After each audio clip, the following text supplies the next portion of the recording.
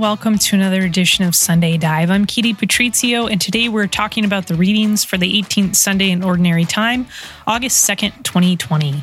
Today we explore the only miracle recorded in all four Gospels, the feeding of the 5,000. In this great work, we see Jesus fulfilling several Old Testament roles, prophecies, and expectations. Feeding the crowds, Jesus shows himself to be a new Moses, a new Elijah, a new Elisha, and by including his disciples in this miracle, he shows himself to be a new Solomon, who establishes new stewards over his kingdom, tasked with feeding his household. We are back again. I feel like I need a new intro. I mean, I know I have the intro at the beginning, but I always just never know what to say when I come back on, and so I just say welcome back. But there may be some of you who this is your first episode, so just a straight welcome to you. But thanks so much for tuning in. Today we're talking about the readings for the 18th Sunday in Ordinary Time. And our gospel reading is from Matthew, as you might expect, picking up at Matthew chapter 14, verses 13 through 21. Let's begin our time together just by reading this gospel aloud. Matthew 14, 13 through 21. Now, when Jesus heard this, he withdrew from there in a boat to a deserted place by himself. But when the crowds heard it, they followed him on foot from the towns. When he went ashore, he saw a great crowd, and he had compassion for them and cured their sick. When it was evening, the disciples came to him and said, This is a deserted place, and the hour is now late. Send the crowds away so that they may go into the villages and buy food for themselves. Jesus said to them, They need not go away. You give them something to eat. They replied, We have nothing here but 5 loaves and 2 fish. And he said, Bring them here to me. Then he ordered the crowds to sit down on the grass. Taking the 5 loaves and the 2 fish, he looked up to heaven and blessed and broke the loaves and gave them to the disciples. And the disciples gave them to the crowds. And all ate and were filled, and they took up what was left over of the broken pieces, 12 baskets full. And those who ate were about 5,000 men, besides women and children. That was Matthew 14, verses 13 through 21. Reading the New Revised Standard Translation. We touched on the feeding of the 5,000 a little bit back in episode 38, because in episode 38, we were reading from John's Gospel, and we got the reading of the Bread of Life discourse. And to really give the Bread of Life discourse the full attention and background that it really requires, we backed up a bit. And we talked about John's version of the feeding of the 5,000, which if you're kind of an astute student of the scriptures, a little bell may have gone off in your head when I just said that, because it's fairly rare to have a miracle story in the synoptics that also lands in the Gospel of John, right? The synoptics being Matthew, Mark, and Luke. But as I noted in episode 38, the feeding of the 5,000 is the only miracle.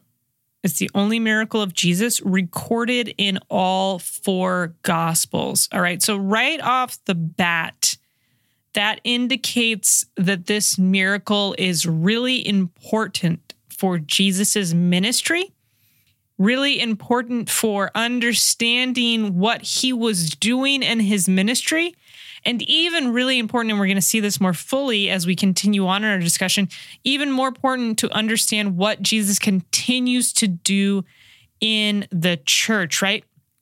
So I encourage you, if you really want to dive even deeper into our gospel, you can head back to episode 38, where we spent most of the time exploring the Bread of Life discourse as linked to the feeding of the 5,000 in John's gospel, as linked to the manna in the Old Testament. And so we showed how the feeding of the 5,000 is a sort of like new manna, And yet at the same time, you can't divorce John's telling of the feeding of the 5,000 from his bread of life discourse preached at the synagogue in Capernaum, because at the synagogue in Capernaum, Jesus explains that indeed the feeding of the 5,000 is important, because as we explore in episode 38, there were many prophecies and much expectation that when the Messiah came, he would reestablish the manna. And so the people are like, whoa, the manna's here, the Messiah is here, right? And they come to him wanting more food. They come to him wanting more manna because he's, in their mind, he's reestablishing the manna. And so the bread of life discourse that Jesus preaches at the synagogue in Capernaum is important because Jesus explains to him that food that I gave you when I fed all 5,000 of you, that was not the manna that I have come to establish. Indeed, it was a sign. Indeed, it was a kind of new manna, but it's not the new manna. So he doesn't say, you got it wrong. Your messianic expectations are wrong. The Messiah is not going to come and reestablish the manna. Jesus doesn't say that. He just explains to him he explains to the crowds the manna is going to be different, and essentially the manna is going to be the Eucharist, right? So, with that in mind, I'm not going to spend our episode today doing too much comparison with the feeding of the 5,000 with the Old Testament manna, but that is one thing that the feeding of the 5,000 fulfills. It shows Jesus to be a new and greater Moses by giving the people a new and greater manna, right? So Matthew loves the Old Testament. Matthew always tries to make links for us, either implicitly or explicitly, between Jesus' works in the Old Testament. And so, indeed, we can read between the lines in Matthew and see the parallels between the feeding of the 5,000 that Jesus accomplishes and Moses feeding the people with manna. But there's a couple other things that the feeding of the 5,000 remind us from in the Old Testament. So, for example, at 1 Kings chapter 17, verse 8 and following, we get the story of Elijah, who provides food for the widow of Zarephath. Okay, so this is during a time of famine. He comes upon this widow.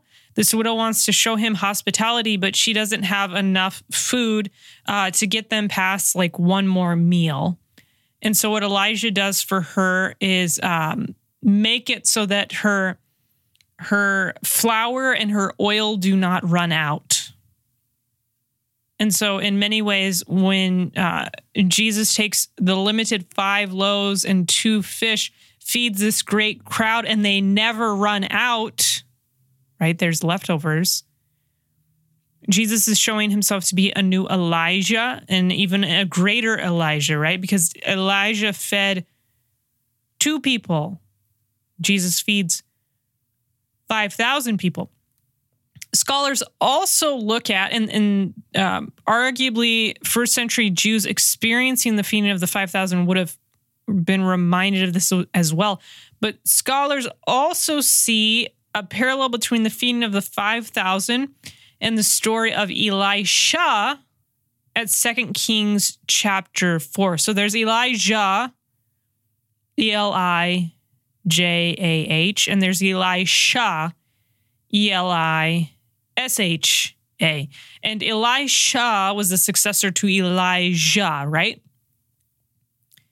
Elisha at 2 Kings 4, verse 42 and following, multiplies loaves and feeds 100 men. And there are leftovers. All right. So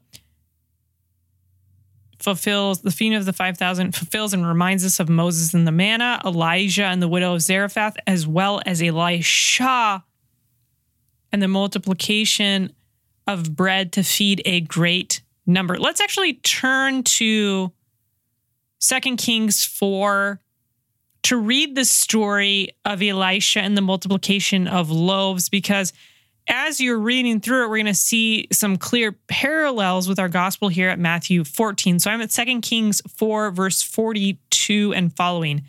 A man came bringing the man of God bread of the first fruits, 20 loaves of barley, and fresh ears of grain in his sack. And Elisha said, "Give to the men that they may eat." But his servant said, How am I to set this before 100 men? So he repeated, "Give them to the men that they may eat. For thus says the Lord, they shall eat and have some left."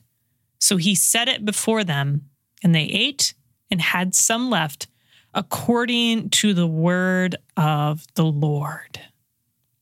2 Kings 4, verses 42 through 44. What do I love about actually reading that story? Well, because aside from the obvious details that offer parallels with Matthew 14, it also offers a parallel for Jesus' response to his disciples, right? Because if you read through Matthew 14, and we haven't dug into the gospel really in specifics at all yet, so maybe we should do that. First of all, let's do a little bit of backup. At Matthew 14:13, so verse 13, the first verse of our gospel, it says, when Jesus heard this, and your translation that we read at Mass might offer a little bit more explanation. What Jesus hears about is the death of John the Baptist. Okay, so when Jesus heard about the death of John the Baptist, he withdrew in a boat to a deserted place by himself. This is becoming common practice for our Lord. He's being followed by so many people. He's being pressed upon by such great crowds that in many ways, the only way for him to have some time to himself is to literally get into a boat and have the disciples sail him out to the middle of the Sea of Galilee. And we even get the vibe at some points that people may have tried to pursue him in boats. Certainly, they pursued him on foot if they ever heard rumors of where he was going. And this is exactly what happens. When the crowds heard it, the gospel says, they followed him on foot from the towns. So they must have gotten wind of where he was going, and they go ahead of him. So that when Jesus comes ashore, he sees this great crowd. The gospel tells us he has compassion for them and he cures their sick. And he must do this for quite some time because we get this idea of the passing of time. So we're told at verse 14, when it was evening, the disciples came to him and said, "This is a deserted place and the hour is now late. Send the crowds away so that they may go into the villages and buy food for themselves." So the disciples are aware that it's approaching dinner time. There's no McDonald's nearby, no Pizza Hut, no Jimmy John's, no grocery store. The people are going to get hungry. So Jesus should dismiss the crowds. Jesus should try to kind of, because here's what I'm thinking here.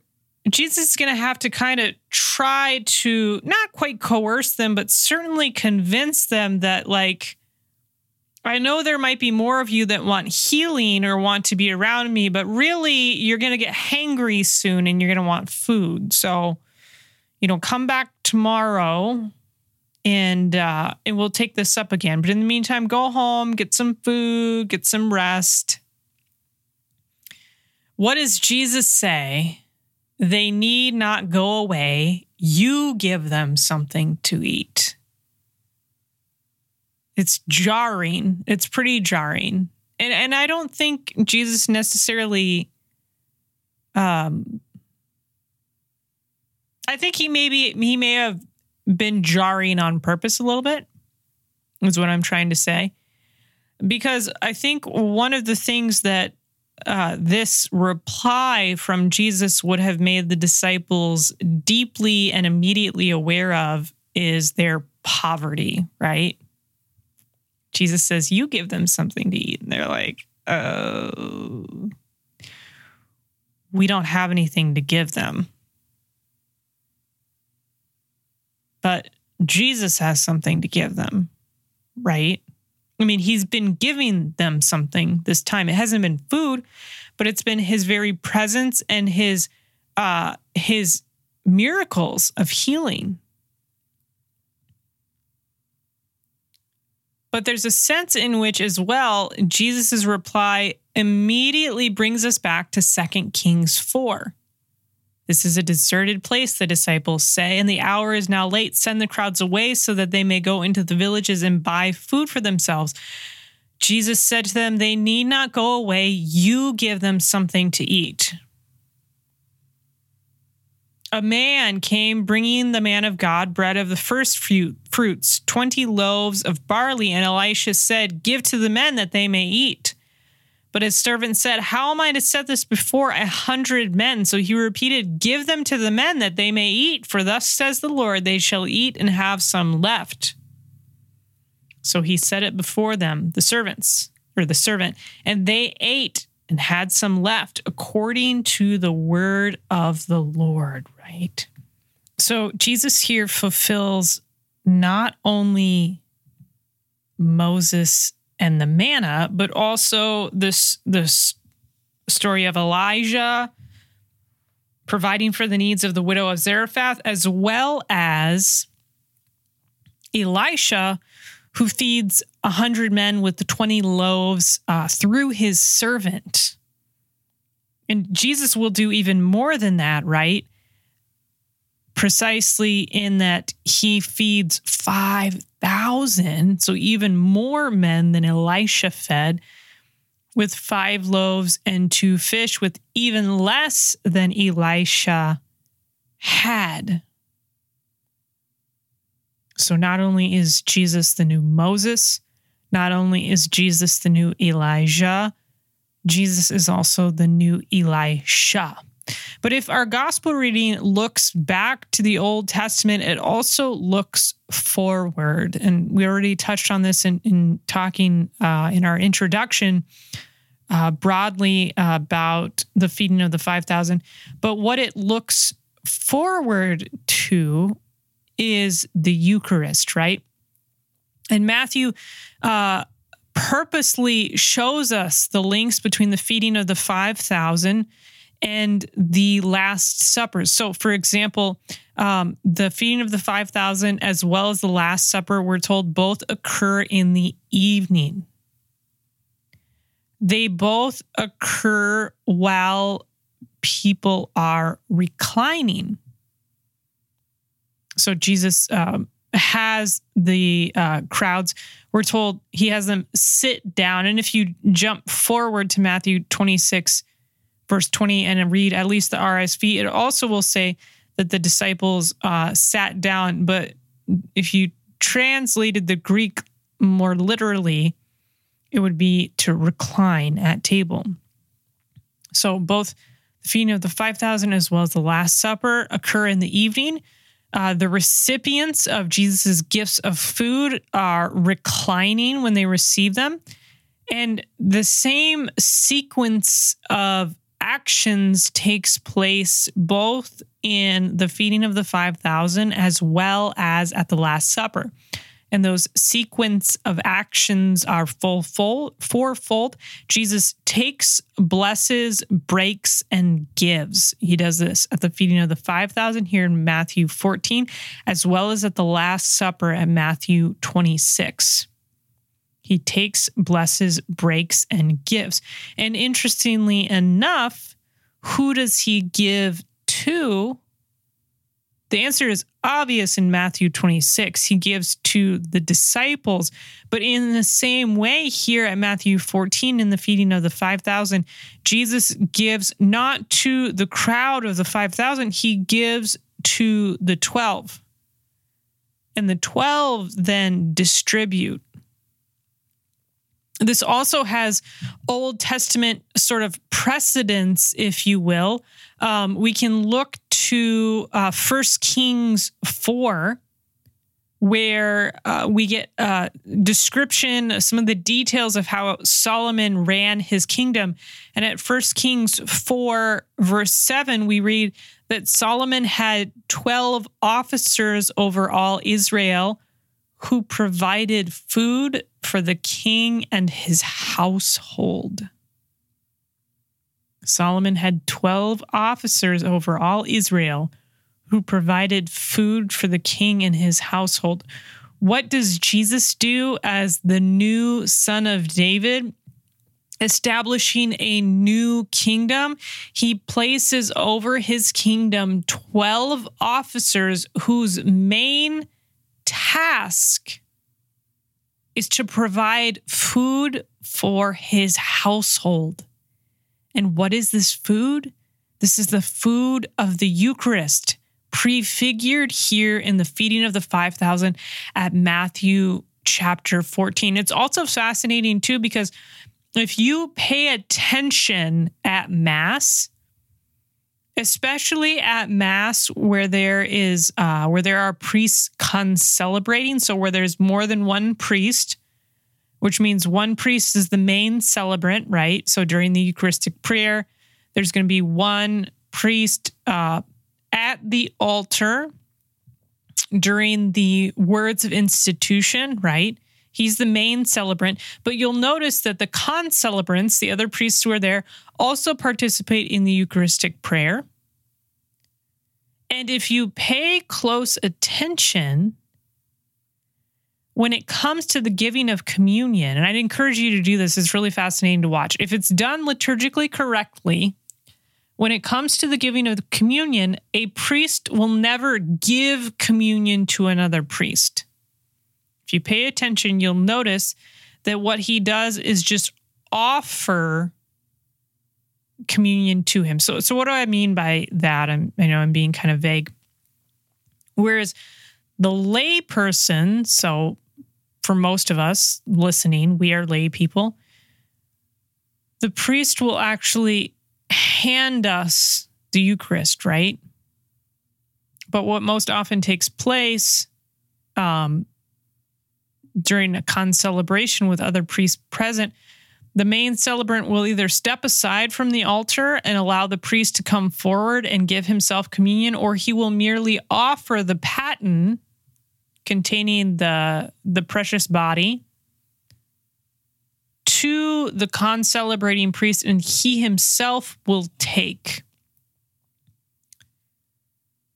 And what is the idea here? That just as both the Eucharist at the Last Supper and the loaves and fish here at Matthew 14 and the feeding of the 5,000 were entrusted to the disciples, who then, and of course at the Last Supper this wasn't immediate, but who then later distribute that, so also the Eucharist here and now at a regular celebration of, weekly and Sunday Mass, the Eucharist is entrusted to the priests. Only the priests, in a way, can take for themselves, and then they are the ones who then turn around and go and offer and feed. And so even in this very small liturgical gesture, and even this very subtle difference in how communion is handled for the priest versus the layperson, we see this order playing itself out. This order here that we read about in 1 Kings 4:7, with the 12 officers over Israel tasked with the feeding of the household, and the 12 disciples here at Matthew 14 tasked with the feeding of the crowd, and then the 12 also at Matthew 26 tasked, not immediately, but eventually tasked with the feeding of the kingdom of God through the Eucharist. And so this new food is entrusted to the 12, and that is in part the significance of the 12 baskets that are left over.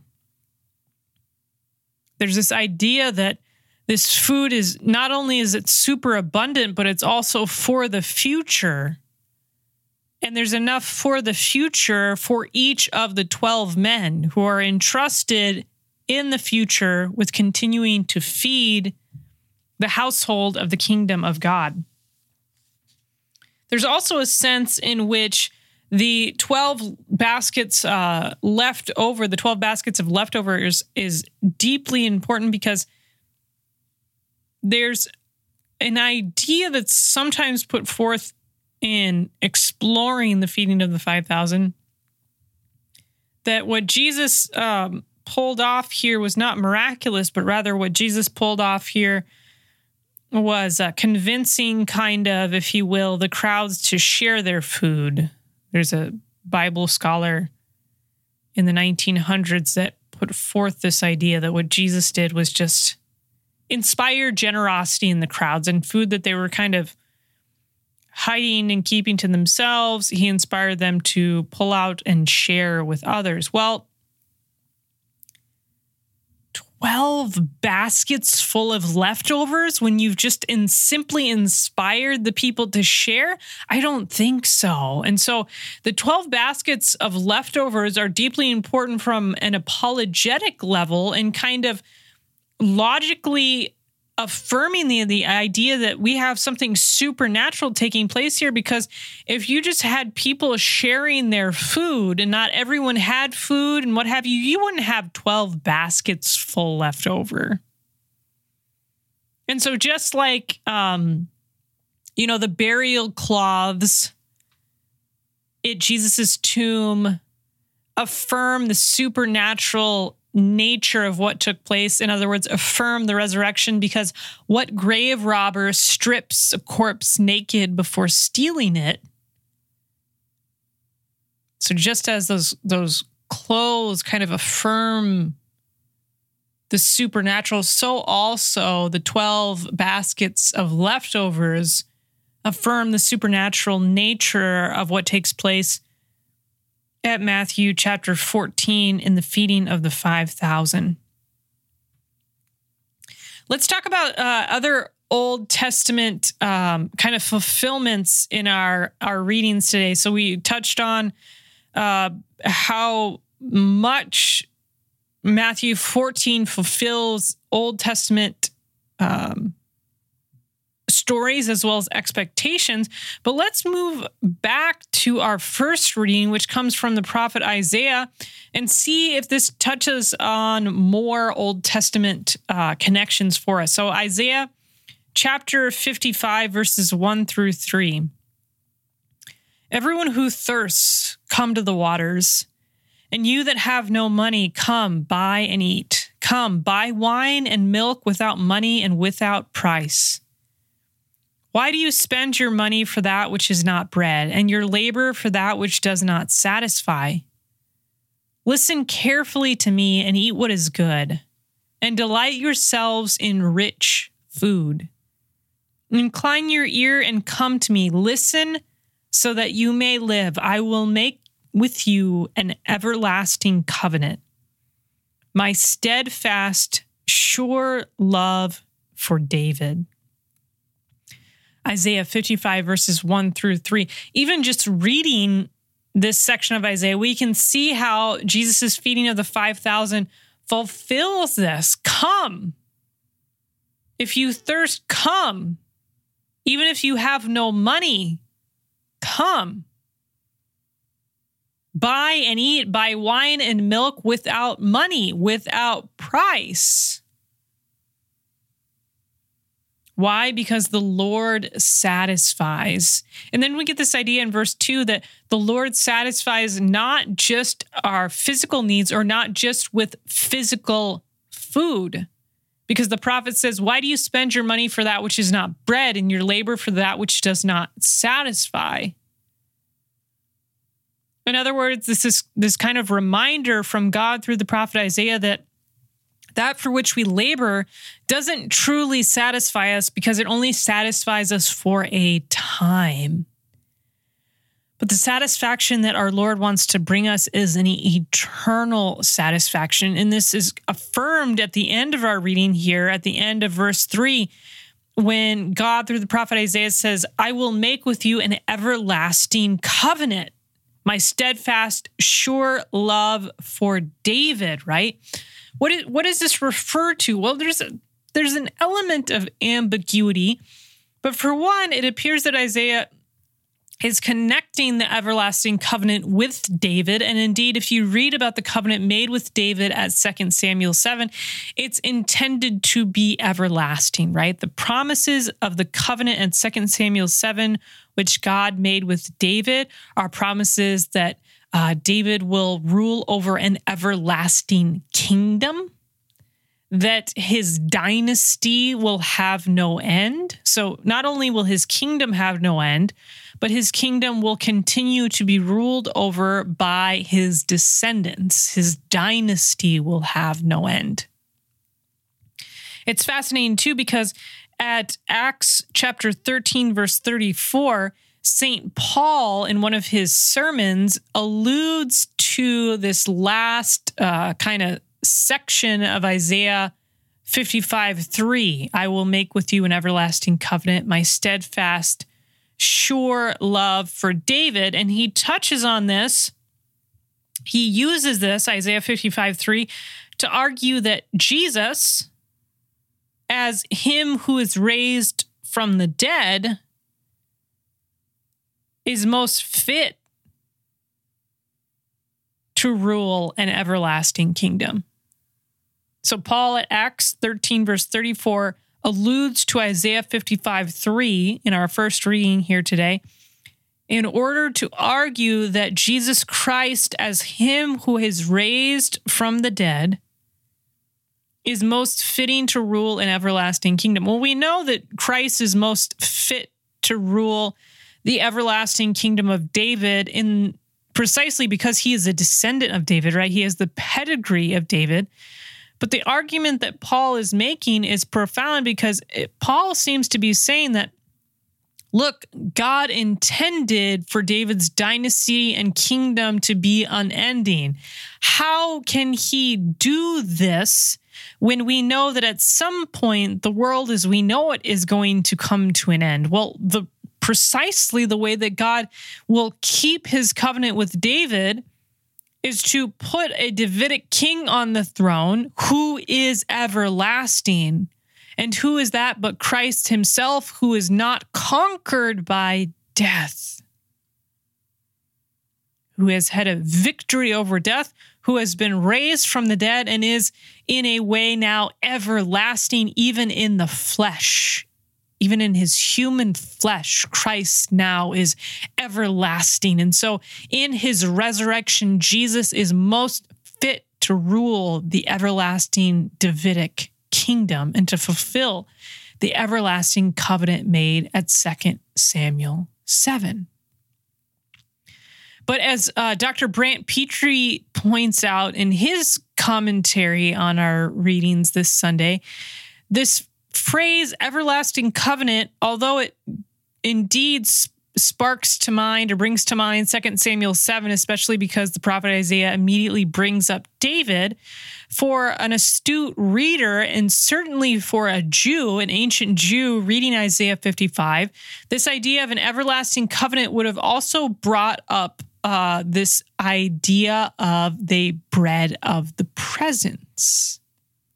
Now, we've touched on this, I believe, before in our podcast. And if you've ever read Dr. Petrie's brilliant book, Jesus and the Jewish Roots of the Eucharist, you may be familiar with this idea. But for those of you who are not, the bread of the presence is one of the three sacred objects that was placed in the tabernacle, the ancient tabernacle, so that which kind of predated the temple. The tabernacle was like the moving temple, right? The bread of the presence was one of the three sacred objects which the tabernacle was built to house. The most famous of those three sacred objects is the Ark of the Covenant. Okay, most of us are familiar with that. But what many people don't know is that there were two other sacred objects which were to be kept in the tabernacle. And then when the temple was built, the permanent tabernacle built by Solomon, those three objects were also in the temple. And so we have the Ark of the Covenant. The second object is the menorah, which you might be familiar with from, Jewish practices of or celebrations of Hanukkah. And the third and least familiar object, sacred object, kept in the initially in the tabernacle and then in the temple was this quote unquote bread of the presence. In Hebrew, it's lechem ha-panim, bread of the presence, literally translated bread of the face. And we can see even in its very name an allusion to its purpose. In this bread somehow resides God's presence. And at Leviticus 24, Leviticus being the book for the Levites, which primarily gives liturgical norms. So at Leviticus 24, we get the description of the bread of the presence. And at verse 8 of Leviticus 24, we read, "Every Sabbath day Aaron shall set it in order," the bread of the presence, "before the Lord continually on behalf of the people of Israel as a covenant forever." If you translate the Hebrew literally, it's an everlasting covenant. I believe it's Barith Olam. It's the same idea as read about here in Isaiah 55:3. And so when we read here in Isaiah 55 verses 1-3 about this banquet, which many scholars believe Isaiah 55 is a building off of Isaiah 25, which prophesies another messianic banquet. If Isaiah 55 is describing for us a banquet, and a banquet that satisfies, that is free, and a banquet that satisfies that is free, that is not just temporal, then this banquet is also tied to an everlasting covenant, which implicitly then, with the Old Testament context, the broader Old Testament context of Isaiah 55, which includes Leviticus 24, this banquet that is free, this banquet that satisfies, this banquet that is not just temporal, but even eternal, is tied to the bread of the presence. And if in the old age, if in the old covenant, God made his presence felt in this sacred bread, which was offered before the Lord every Sabbath day as an everlasting covenant, how much more would God, in this new everlasting covenant, institute a new bread, which would indeed contain God's presence and be itself a reminder of the Barith Olam, the everlasting covenant. We can go back to Luke 22 and the institution of the Eucharist as given forth in the Gospel of Luke. And we find that here in the institution narrative, Jesus links this new covenant, which is the Eucharist, with, in Greek, a kaina diatheke, which means a new covenant. Jesus says at Luke 22:20, "This is the kaina diatheke in my blood." This is the new covenant in my blood. And as Dr. Petrie points out, interestingly enough, the lechem hapanim, the bread of the presence, was not just a sacrifice of bread, but Leviticus 24 also talks about flagons of wine. And so it was a sacrifice of both bread and wine. And so here in Isaiah 55, and the church intentionally choosing Isaiah 55 as our first reading today to complement Matthew 14, shows us that Jesus in the feeding of the 5,000 not only fulfills Moses and the manna, not only fulfills Elijah and the feeding of the widow at Zarephath, not only fulfills Elisha and the feeding of the 100 men with the 20 loaves of barley, But he also fulfills 2 Samuel 7. He also fulfills the division of the household of Solomon at 1 Kings 4:7, placing in charge of Israel with the task of feeding his household 12 officers.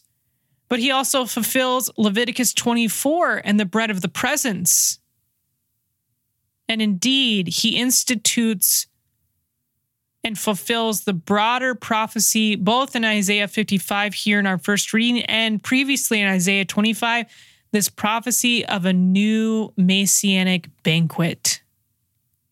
So that just as Moses and the elders on Mount Sinai, when they initially come out of Exodus, eat a banquet with God on Mount Sinai, and we're told, behold God, so also we who have been brought out through the sacrifice of Christ on the cross in this new Exodus are able also to eat and behold God. And how do we do this? In the Eucharist, which Jesus gives us every single day if we so desire. We so often just relegate the Eucharist to Sundays, but my friends, the Eucharist is offered around the clock so that, as St. Jose Maria Escriva said, he who has been waiting in the tabernacle for you for 2,000 years can come to you every single day and feed you and satisfy you, not with the bread that is temporal and that leads to hunger in just a few hours, but with a bread that will feed you for eternity. Praise you, Jesus, for giving yourself to us so selflessly in the Eucharist. And we pray, Lord, that you would inflame us with love and devotion for your precious body and blood, held captive in the tabernacle. How are you held captive there, Lord? Are you held captive there by lock and key? No, because you are omnipotent. Lord, you are held captive in the tabernacle for love of me. May I love you equally and all the same for now and eternity.